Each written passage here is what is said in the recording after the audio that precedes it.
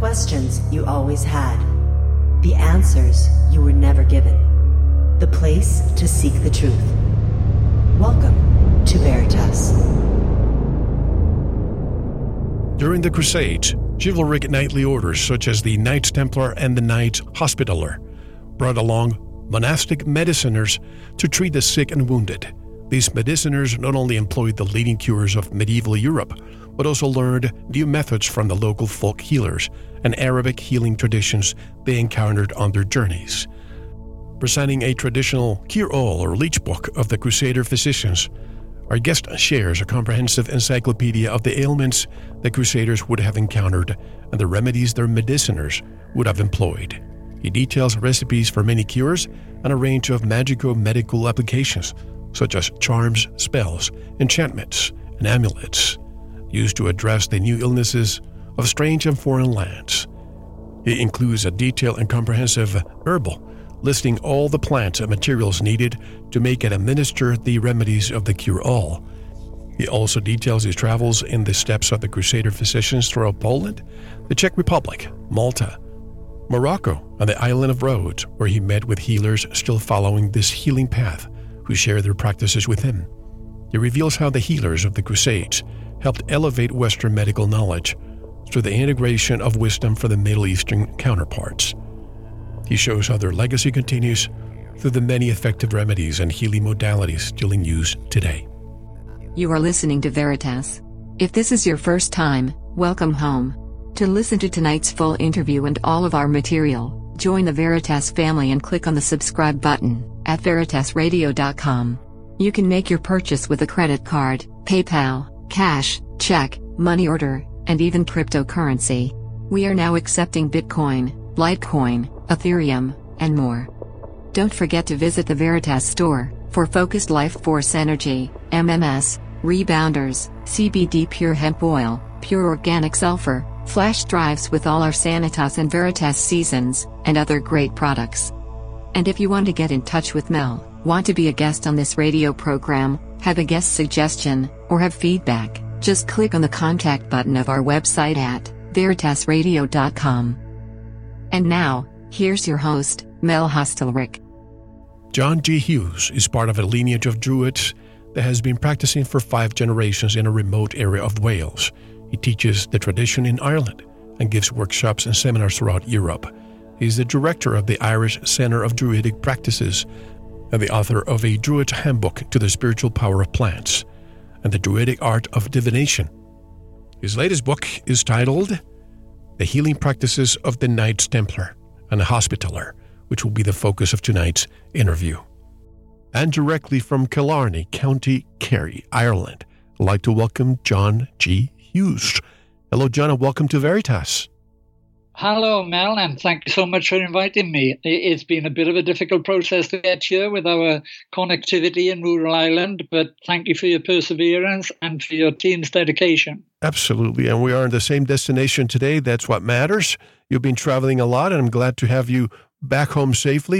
You were just on a plane a few minutes ago, so we really appreciate it. Well, John, it's great to connect with you. I thoroughly enjoyed reading the book and look forward to sharing your wisdom with our audience.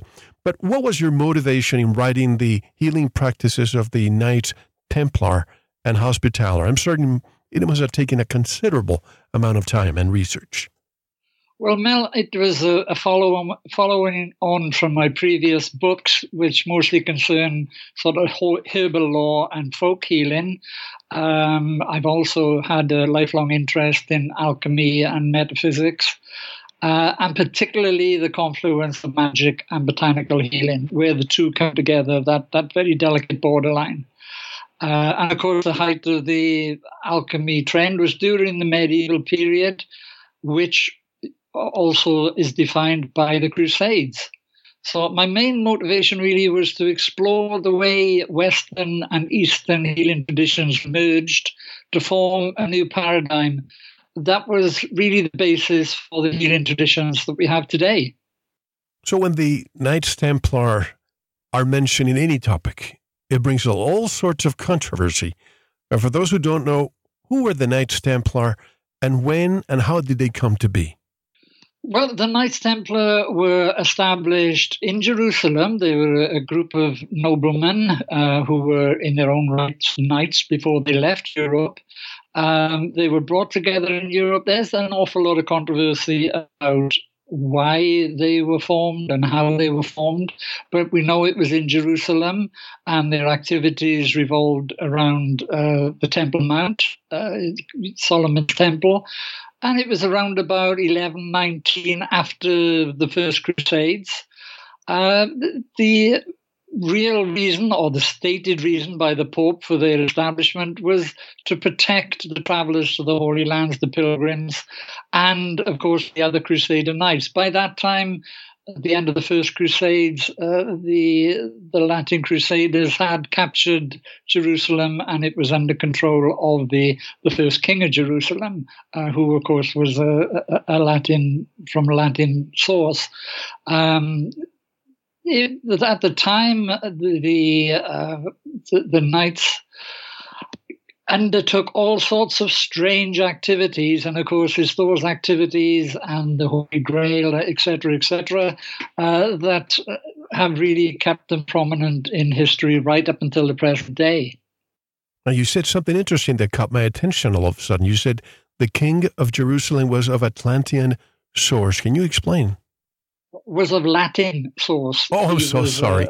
All of a sudden, I thought of Atlantis in my mind, and I'm thinking that must be new to me, but that's okay. No, that would be a bit of a revelation, wouldn't it? But no, I only mentioned the Latin source because he was endorsed by the Pope at the time, and hopefully as we go on and delve a little deeper into this, you'll see that there was great problems between the popes and the rulers of Europe at the time, a lot of conflict. So he was very much on the side of the papal reign at the time.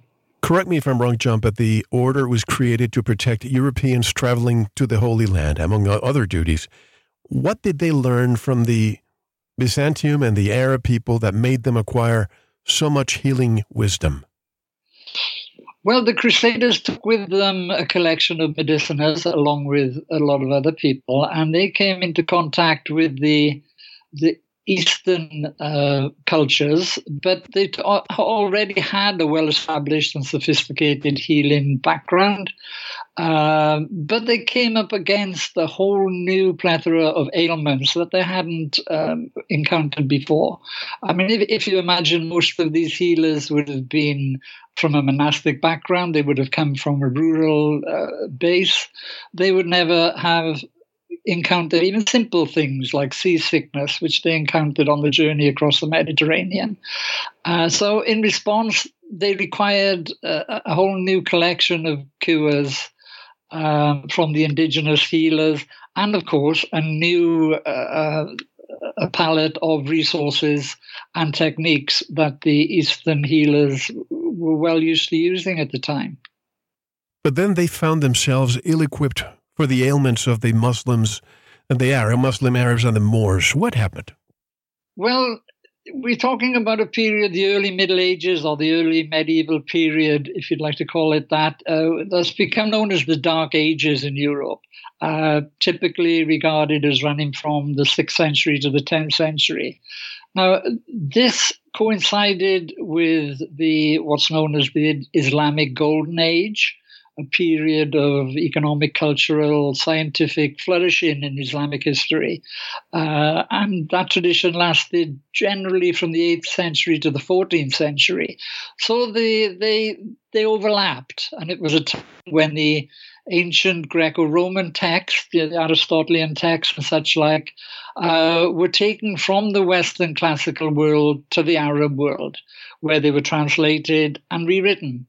And during the period of the Crusades, the Arab texts were again translated into Latin and copied in the monastic scriptoriums of Europe. I should say not always that accurately. The Western scribes had never heard of many of the strange commodities they were writing about, so they unashamedly substituted the odd and strange materials for more familiar botanicals and material medica that they would have known. So we frequently find misspellings, inaccurate translations, random substitutions, and pretty imaginative additions to the text. Then these texts were expanded upon by the experience of the Crusader mediciners and eventually reached the growing centers of learning in the New Europe of the Renaissance, where they merged with the medical learning of the newly established medical schools in places like Palermo and elsewhere in Europe. So it was the beginning of a new age in medicine, one that we've all benefited from since. So if this was during the Middle Ages or the Dark Ages, during the collapse of the the Holy Empire, then they abandoned all attempts at learning, intellectual progress, and any form of cohesive political development. If that's the case, or was the case, then how was information being disseminated? Well, if we take the British Isles, for example, as a very similar process unfolded across much of Western Europe, the Roman occupation in Britain lasted from around AD 40 to AD 400, so approximately 350 years. Now, the Romans arrived in Great Britain as pagans, like the Britons, but they'd converted to Christianity during their stay in Britain and the rest of Europe. They left, and the local tribal chieftains hired Saxons and Anglo mercenaries from Northern Europe to fight on their behalf. And quite quickly, these Anglo-Saxons took over much of Britain for themselves and gained huge tracts of land in the process. So the period that began with universal strife in the UK and intertribal fighting, but then the disputes settled and there was a period of relative calm. Now, Christianity took a firm hold, held in the arrival of the Dark Ages, as you mentioned, in Britain, where only the Christian clergy were allowed any form of learning, and they took a controlling role in every level of the community, from large conurbations to the smallest villages. And folk healing actually became illegal, as for most other forms of healing and medicine in general, on the basis of the Christian creed that only God could cure through prayer and devotion, and that all other forms of healing or reparation were the work of the devil. So that meant that all forms of learning, particularly medical advancement, were put on hold, and in fact they became officially defined as heresy during that period. So it wasn't the greatest of environments for the dissemination of new learning, but it managed it all the same. It's difficult to really define how it came about, but we owe a great deal to the monastic communities and, as I mentioned earlier, their scriptoriums for recording a lot of the medicine. Why don't you set the stage about this particular time in history? A lot of this so-called new medicine was considered, quote-unquote, inappropriate and irrelevant. Take us back in time to put things in context. Well, again, as I'd mentioned, it was a time when all forms of healing other than prayer and devotion to God was considered as heretical. So the old folk cures, which were maintained by, we've got to say, witches and sorcerers and the druids of the time in Great Britain, were suppressed. But it couldn't be done effectively. And I guess it was empirical proof. When people prayed, people still died. But often when they were given the old folk cures, they recovered. So a strange time when medicine was on that cusp between magic and botanical healing. Very few remedies were given or prescribed without a corresponding spell or curse, depending on who it was. So there was as much emphasis on the spiritual element of healing as there was on the actual physical botanicals and the potions and medicines of the time. John, your writing style is so descriptive that I used to close my eyes every few paragraphs and really immerse myself into that era. But I want to paint a picture for the listeners. When we think of the Roman Empire, most people think of conquest, but they don't think of all the innovations brought by the Roman central government, social and cultural innovations that aided daily life, political debate and representation, roads. All that got lost and replaced with warmongering and bitter feuding. Paint a picture of how everything declined at the time. Well, as I mentioned, when the Romans left, yeah, we did benefit throughout Europe from the Roman invasion and occupation. But when they left, there was great upheaval. Many of the local societies were run by tribal chieftains still, and there was a lot of infighting and a great effort to get rid of the last few Romans as they left. You can imagine, having been in Great Britain and Europe for 400 years, they weren't that keen to just drop everything and leave. They'd built monumental buildings and sites, and which are still there today to be seen.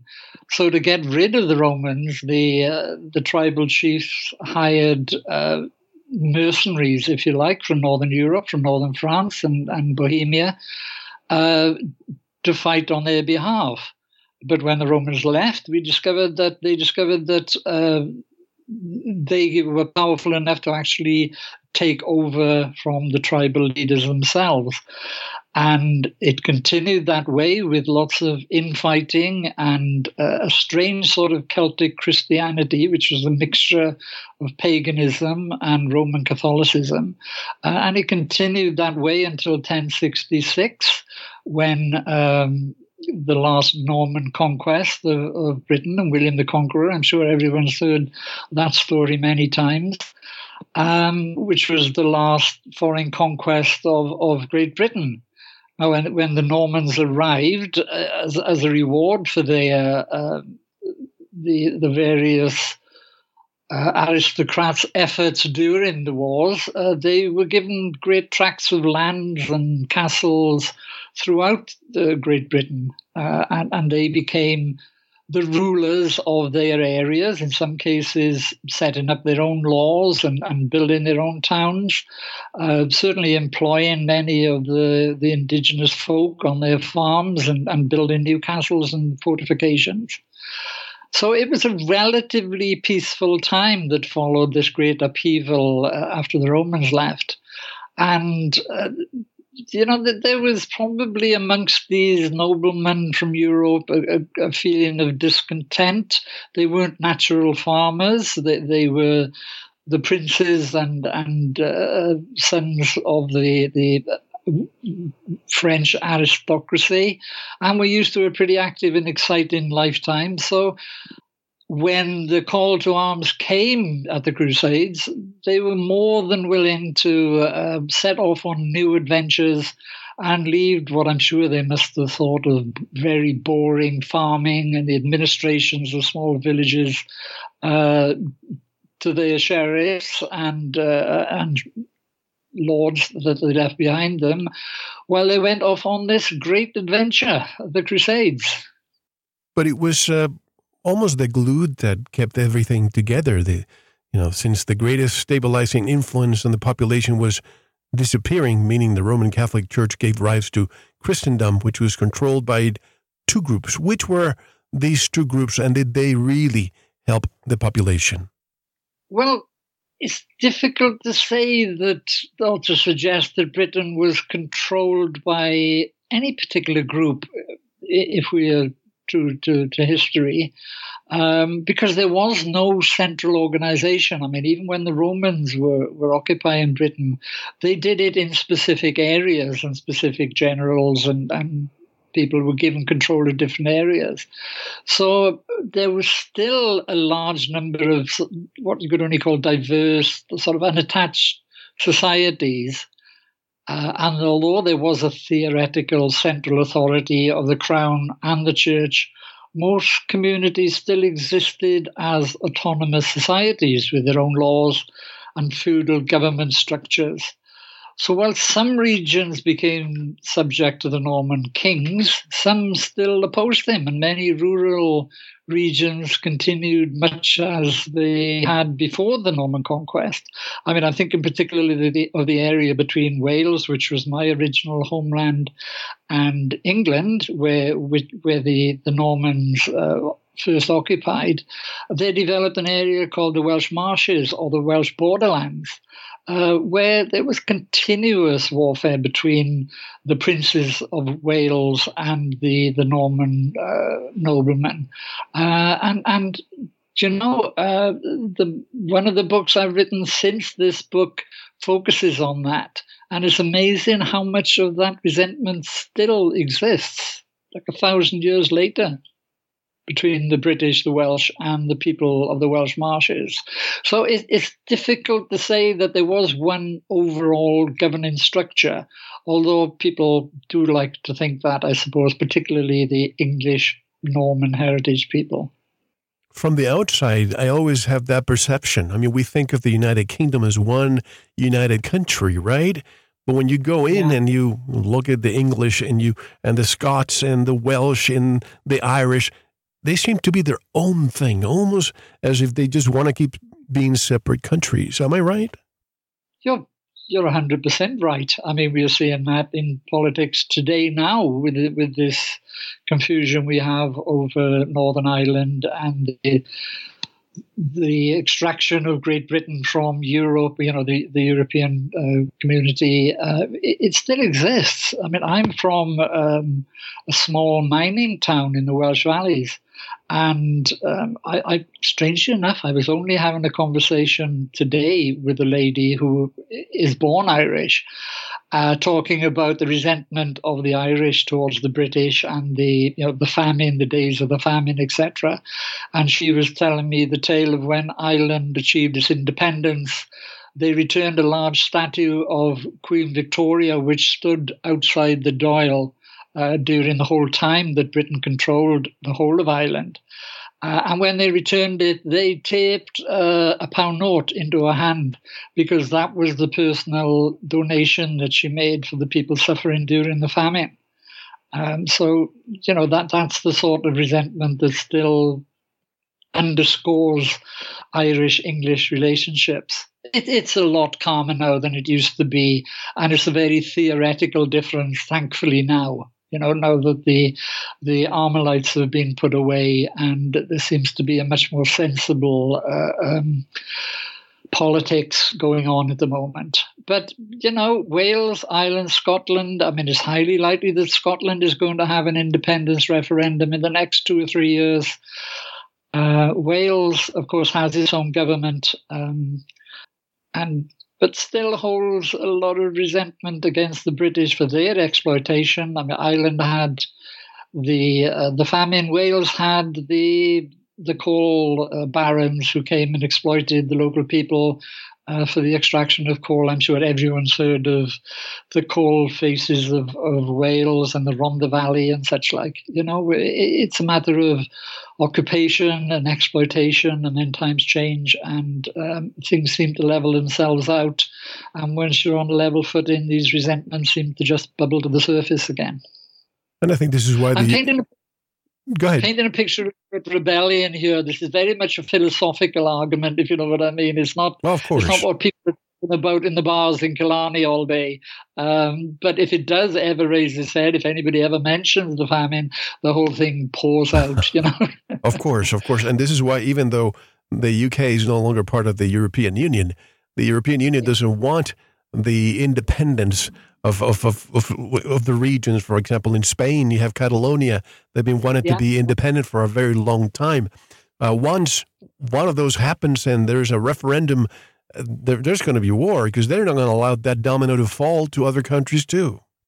Well, it's never an easy solution, is there? There's Right. never an easy political solution. But let's hope that we can avoid any sort of conflict like that, and it turns out to be a political, philosophical agreement rather than outright war. We've had enough of those, We've had a recent time here of sort of civil unrest. That's a very powerful word, expression to use to an American after your history of the last few years, I know. But we've had this sort of rebellion against old-fashioned figureheads being portrayed as statues in time, the old slave traders and things. The statues standing in squares and things like that have occasionally been pulled down. And recently there was an argument about the statue of Winston Churchill in Parliament Square in London, that a lot of people now don't feel that he was such a hero, but he was a sort of child of the times during the Second World War. And the Welsh people have a huge resentment against Churchill because of his treatment of the striking coal miners in a town called Merthyr Tydfil, what's known as the Merthyr Riots, where the local coal miners actually wanted to be paid with money instead of tokens, from which they could only spend in the coal barons' shops in the town. They wanted real money, so they went on strike. And Winston Churchill sent in the troops and made a point of having his photo taken, stood on the railway station, handing out bullets to the troops. And during the same day, they shot 27 coal miners for rebellion. So, there's strange history. It's very complicated, and it's deep in the psyche. But thankfully, at the moment, it's buried very deeply, and we are not seeing any real manifestation of it on the ground. Well, you would think that we would learn from all the wars and all the death that we've experienced in the last century, but we keep repeating some of those mistakes again. And the same thing happens with questioning the science. You can't question medicine these days. It becomes heresy to even question. It's almost as if we're repeating some of the Dark Age moments in history. But before the Renaissance took hold, there was an age of early enlightenment during the 11th century. Again, the Crusades. But wasn't the Crusades a time of war? How was it enlightenment with war? Isn't that an oxymoron? Well, yes, you're right. You can see there's an example here that we can look at in the sort of microcosm of healing with the example of the monastic healers, the very people who were to become the Crusader mediciners, the healing monks that they took with them on the Crusades. Many of the monks were converts to Christianity during the period that we spoke about earlier, during the Roman occupation. And they converted as it spread across the islands. But previously, many of them were already folk healers or druids or conjurers, as we used to call the male witches in Britain. But they took with them the healing traditions of the old pagan world and the knowledge of the local botanicals and how to craft remedies, and yet spells, curses, and the use of amulets they took from their pagan past. But over time, inevitably, they employed those techniques within their new communities because they'd been proven to work, many of them. This is why we still see a presence of things like beekeeping, brewing, and herbal cures in monastic communities right up to the present day. And every monastery still has its physics garden with separate sections for culinary herbs, medicinal herbs, poisonous herbs. And in Devon, for example, where I've just come from, there's a famous medieval abbey called Buckfast Abbey, which still produces a product called Buckfast wine, which is a wine infused with herbs from their own physics garden. And, that's still available in most supermarkets and health stores throughout the UK. So it's possible to say then that the burgeoning period of the Renaissance was more a return to a time before the domination of the Christian church, a slackening of those extreme Christian doctrines that made medicine a heresy, and a merging of the new and the old into a new enlightenment, if you like. It's also important to discuss what happened in November 1095, which gave rise to the Holy Crusades, which began in April 1096, which were actually at least 9 individual crusades. A lot of people don't know that. And they lasted about 208 years.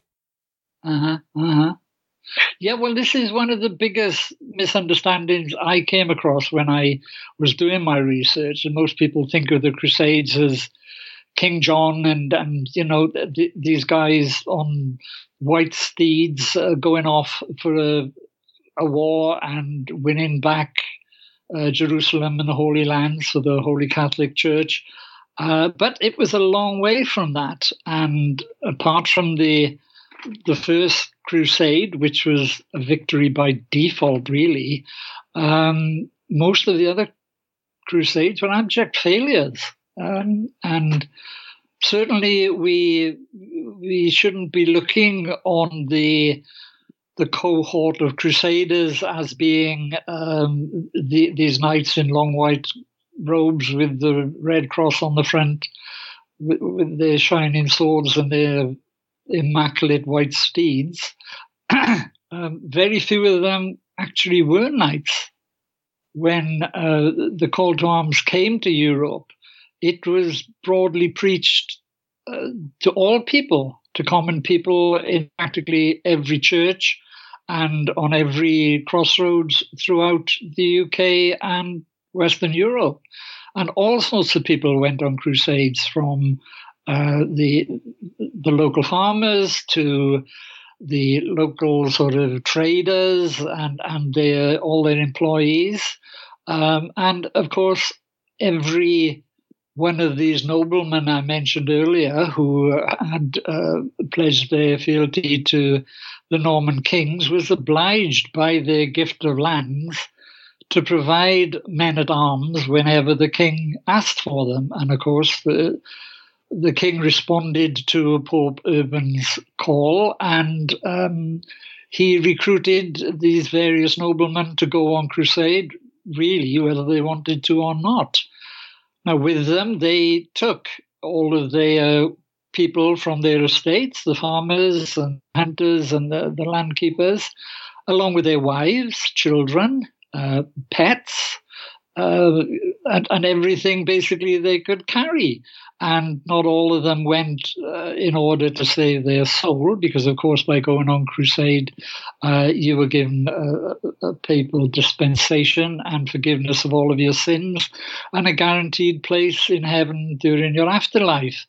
But there was also a great number that went with the aim of improving their health and their wealth, rather, and their general sort of status, because being a crusader had with it, or took with it, it attracted a degree of envy from the people who couldn't go, and of course it gave them a status when they returned with all of the wealth that they'd plundered. But I mean, what we had was a little bit of a ragamuffin band of people that trekked across Europe and then climbed into boats, sailed across the Mediterranean and marched through the Holy Lands. Women, children who were all expected to take up arms or would do whatever they were asked to do during the crusade. Obviously, we haven't discussed the medicine and the curative practices yet, which, by the way, I found fascinating, John, but we will. I wanted to set the stage. Pardon me. I wanted to set the stage first. Can you address two of the most widely misunderstood assumptions about the Crusades? Well, if I understand your question correctly, I think you're referring to the idea, that the Crusades as being a single campaign, which of course it wasn't. It was a long series of more than 9 successive crusades, as you mentioned, over a period of 200 years. Each of these crusades was given a sort of an apocryphal name. There was even a children's crusade, which was made up of the orphan children and the unwanted children from Europe. But the other misconception, as I mentioned, was the idea that a force of crusaders was made up from these knights in white tunics. But there was a huge mixture, and of course they had to take along with them all their support people, like the ostlers, the tent of the horses, the cooks, the servants. They took clergy with them, and most importantly for the subject matter of this book, they took mediciners. That's what I was referring to, John, the fighting men and their accompanying mediciners, right? Yeah. No, they were often their own men, men that were subject to them. But many of the men, whether they were knights or peasants, would have taken their entire family because, of course, at the time, monks and the Roman Catholic priests could marry. So they would have taken their wives, children, their parents, their pets, the farm animals. On average, a crusader would have been away from home for around 2 years. So they took with them all the necessities and comforts they could carry in carts, hand carts, on pack animals. And as I said, a fair percentage joined the Crusades in order to find their fortune, in the hope of plundering what wealth they could as they travelled through the Holy Land, and Europe before they got there even. So you can see that the cohorts of the Mounted Crusader Knights were vastly outnumbered by a sort of ramshackle army of men, women, and children, and of course their mediciners who took with them all the things that they were familiar with from their home country and all the cures and remedies, their raw materials in what they call their mediciners chest or mediciners casket, which they put on the back of their carts before they left. Now that we have the stage, I'm sorry, you were finishing your statement, sorry? I was just going to add something that may be overlooked by a lot of people when they think about this, as well as all of these practical physical things. They took with them a code of practice which had evolved during the Dark Ages particularly, which most mediciners would have adhered to. And the one I quote in the book, because there were a number, is taken from the Red Book of Hurtgeist, which is an ancient Welsh text, which laid out both the sort of ethical standards and the practical standards that the mediciners were expected to maintain. So as well as the practical things like today's doctors and people, army doctors, if you like, who go off to war, they took with them all of their supplies, their instruments, which were predominantly taken from the crafts people of the time, the chisels, the saws, the knives, etc., were all adaptations of the people used by the tradespeople that they came in contact with. But in addition to that, they did take a sort of ethical standards with them as well, which wasn't based on Christian morals, but very practical sort of community morals, if you like. Now that we have the stage set, we're going to move into the medicine aspect. What was the impact of the Crusades on advancing medical practices? Well, we could really sort of sum that up in more or less a single sentence, which was they needed to acquire new skills and use new medical materials in order to cope with all the ailments of their army campaigning in a foreign land that was hot, humid, had indigenous diseases that they'd never encountered before. I mean, as I mentioned earlier, even seasickness would have been a strange disease, not to mention the sort of dysentery that inevitably came from the seasickness in a small medieval vessel traveling across the Mediterranean.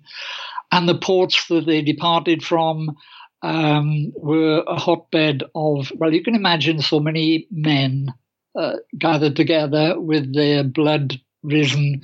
It was a hotbed of sex workers, and there were huge outbreaks recorded of gonorrhea and syphilis, which to your rural doctor was a relatively unknown ailment. So that they had to come up with all of these new cures. Now, the saving grace was that they came in contact during their crusade, during their time in the Holy Land, with people and with materials that addressed these types of illnesses. I mean, if you can imagine someone from rural England serving a patient who'd been bitten by a scorpion, I mean, they wouldn't even have known what a scorpion was, leave alone how to address the bite or what to expect in the coming hours or days.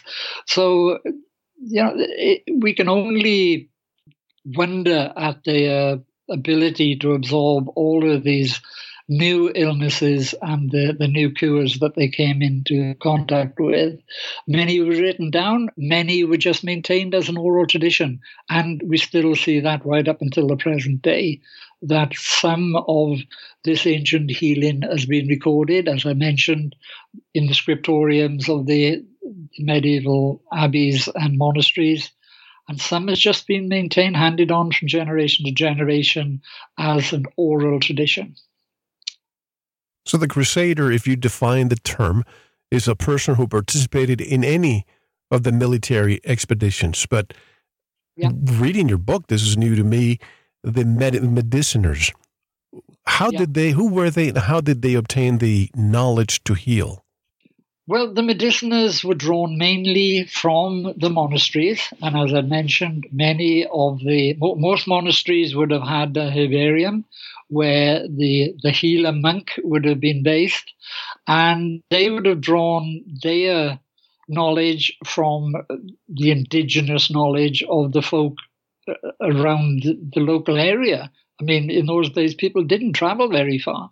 So people living in, so we say, Shrewsbury, in the monastery in Shrewsbury, in the middle of England, would have been adept at cures and illnesses that occurred locally, and cures created from plants and other medical materials they could have gathered and foraged locally. So the mediciners had a sophisticated background of healing, using local commodities and addressing local ailments before they'd set out.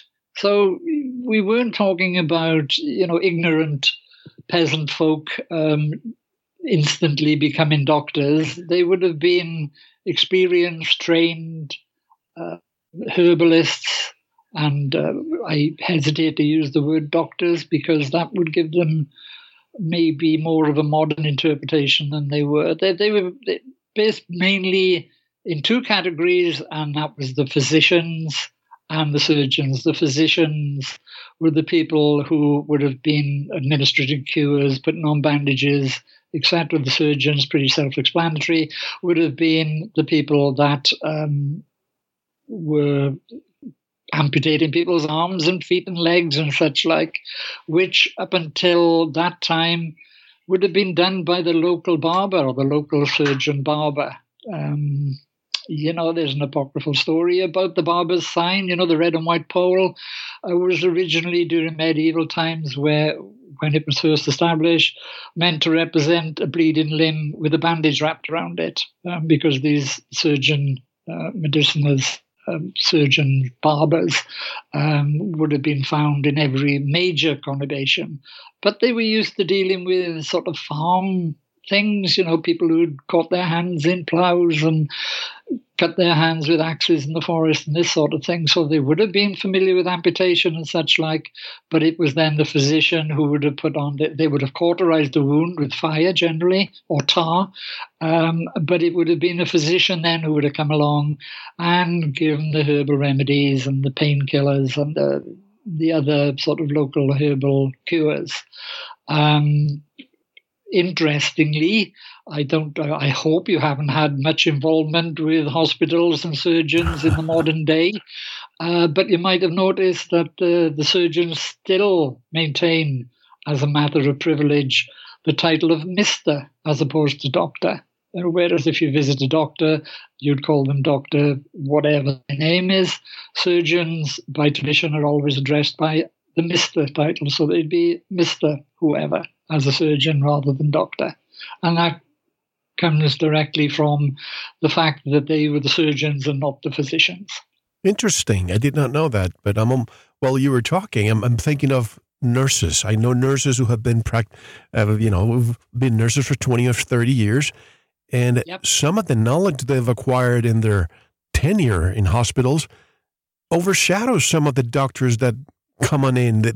It's like these mediciners. I'm sure the amount of patients, the carnage, the plagues, the epidemics they encounter for over, 200 years resulted in a vast catalog or a journal, a diary. Can you discuss the range of ailments, some unfamiliar diseases too, which they had never encountered? Well, yes, many of the battlefield hospitals that they set up as soon as they arrived in the Holy Lands. And I would say, like present mediciners in armies, they treated the enemy with as much commitment as they did their own soldiers, and they were famous for it. In fact, one of the things that the Arabs said about the Christians, one of their great traits was their kindness to their enemy. They were identified and singled out as being very kind to their enemies because of this. So they encountered all of these strange battlefield injuries, which, as I said, they could have drawn some experience from the farming injuries, I'm sure. But one of the great things about the differences between Eastern and Western warfare at the time was that Western warfare had a tradition of horseback, mounted knights. So there was a lot of horseback confrontations, whereas the Arab world fought their wars on foot generally. So one of the big advantages that the Crusaders had during the First Crusade was the use of horses and their ability to charge through the ranks of the Arab foot soldiers. But the Arabs soon learned that if they brought down the horse, that the knight on the horse's back became very vulnerable, like a turtle turned on their back. Their armor wasn't designed for quick movement and ground warfare, if you like. It was more to do with swinging a huge sword from the back of a horse. So many of the injuries that they encountered of the Crusader army were to do with broken legs, crushed ribs, and ailments that arose from falling from your horse or being rolled over by your horse. Then, of course, once they were on the ground, they couldn't move, so they were very vulnerable to attack, particularly stabbing wounds rather than chopping wounds, because the Arabs quickly learned that they could stab through the armor with a sharp implement, but it was much more difficult to try and cut through the steel armor of the day. And of course, you can't forget that this was during a time of a burgeoning plague. They'd never encountered things like malaria, which would have been rife in that area, still is rife in that area. So as well as all these physical ailments, there were all these diseases and sicknesses that had to be dealt with. And the main way they dealt with these was with what they'd learned from the local mediciners in the small towns they traveled through on their travels, who were, again, with Arab hospitality, only too happy to treat any of these diseases in the Crusader Knights. And, of course, the mediciners watched what they did, took with them samples of the various potions and ointments, and then learn how to make them themselves.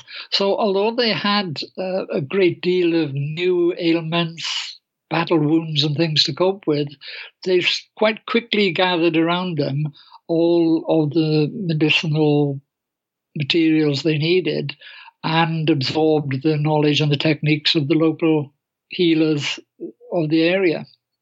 And obviously, during the time, we didn't have planes or cars or ways to transport people far distances. So people did not travel far that much, as they were not exposed to a lot of the disease or germs that were in foreign lands. So we come to an important stage now. Caring for the Christian pilgrims traveling to the Holy Land became an urgent priority as more pilgrims became sick and many were dying. Again, the illnesses that were not present in their homelands. And this gave rise to the Order of Knights of the Hospital of St. John of Jerusalem, the Knights Hospitaller in short. This is new to me. Please define who they were. Okay, now unlike the Knights Templar, whose prime raison d'etre was the defence of the pilgrims and their fellow knights, the Knights Hospitallers were in two distinct groups. There was the military knights who fulfilled a similar role to the Knights Templar, but then there were the Hospitaller Knights who were dedicated to the care of the sick and ailing. The Knights Hospitallers arose from what was a desperate need for pilgrims who were traveling to the Holy Lands to be protected from bandits and thieves as they made their journey on one side of the coin. That would have been the military cohorts, and to be looked after for their medical needs, and that became the Hospitaller, the caring part of the order. Now, the order, again, like the Templars, was comprised of noblemen from most of the regions of Western Europe. They, like the Templars, took holy vows as warrior monks, and they took on a familiar garb you may well be aware of, which again was the long white tunic, but this time with a black 8-pointed star on the front, which many people will now identify as the Maltese cross, which we see today in the Order of Malta and St. John's Ambulance and things like that. They still maintain that, and they directly descended from the Knights Hospitallers. So they had both a military and a medicinal arm, and it grew even wider during their history, and they had a very long history, and they still exist today under different names, and they became known as different knights as they progressed through their history, as maybe we'll see as we talk more, and so that they were really, in many ways, much more versatile and much more of a servant to the community, to the knights themselves, and to the pilgrims than the Templars were. I mean, we'd have to say that the Templars, as well as being the protectors, were the bankers as well for the Crusaders, which is a whole other very, very important part of their existence. Let me add a quick parenthesis here. I don't mean to deviate, but I'm so curious to ask you this question. You might think it has nothing to do with our topic, but the largest United States embassy in the Western Hemisphere is located in San Salvador, El Salvador, on an avenue called the Knights of Malta Avenue. And I've received pictures of vehicles leaving with diplomatic the license plates, and they always have the Knights of Malta, the emblem, the 8-side star on the vehicles. What's the connection between the Knights of Malta and all of this, and why so prevalent? Well, it's become. Hopefully, we'll discover it on the Knights Hospitaller had their last sort of residency on the island of Malta in the Mediterranean, and that's where the cross for a time. First, I'm maybe jumping the gun in your questions a little here, but when Acre fell, which was the last Christian-controlled city in the Holy Lands, when it fell, the Knights left the Holy Land entirely. They went to Cyprus for maybe 2 years, and then to Rhodes, where they flourished. And then they moved on to Malta, which was their last home, because they were thrown out of Rhodes by Suleiman the Magnificent, who laid them to siege, and they ended up surrendering the whole island. And they found a home under the king of Italy at the time, and they were given Malta for an annual rent of 1 falcon, hence the Maltese Falcon, the famous film, and the rest of it. But the Maltese Falcon was the annual rent that the Knights Hospitallers paid to the King of Italy for their residence on the island. I love opening these doors that I didn't think of before. Yeah, right. I would say that the connection in the sort of Spanish parts of South America would be through the Spanish invasion and the Spanish conquest, taking with them Knights Hospitallers. And I mean, there is evidence even of Knights Templars having visited the north of North America. But I mean, it wouldn't be unreasonable to assume that the emblem would have been taken with healing people from Spain to the new world, as we called it over our side, during the conquistadors. Maybe I'm not quite sure of the dates of all of that, but maybe if you were to look at it, you could find some correspondence there. Why were the Hospitallers so important? And did the only function, was it tending to the sick, or were they known for other duties too? Well, they provided protection and medical care for all the pilgrims, but not just those from their home states. They provided care for the local people as they were traveling through, for all of the wives. I mean, they were the midwives, if you like, and not forgetting that many of them, although they'd taken vows of chastity, many of them were married. There was a large cohort of sex workers taken with them as well. So they offered a service to everybody, basically. And I mean, if you can imagine these thousands of people traveling across a foreign land with their wives, their children, there would have been an awful lot of childbirth and illnesses and childhood illnesses and such like.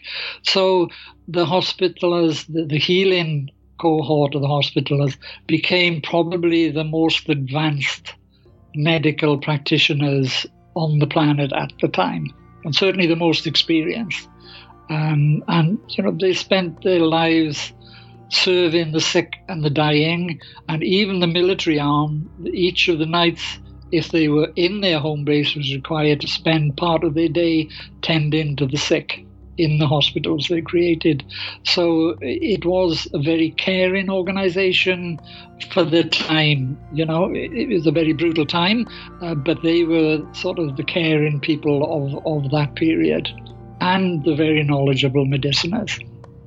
I guess we spent our first hour setting the stage because it's so important. We have to just discuss who they are, but some of the medicinal practices they have, some of the healing, the herbs, the things they use are so fascinating, and I want to get to the bottom of this when we come back in the second hour.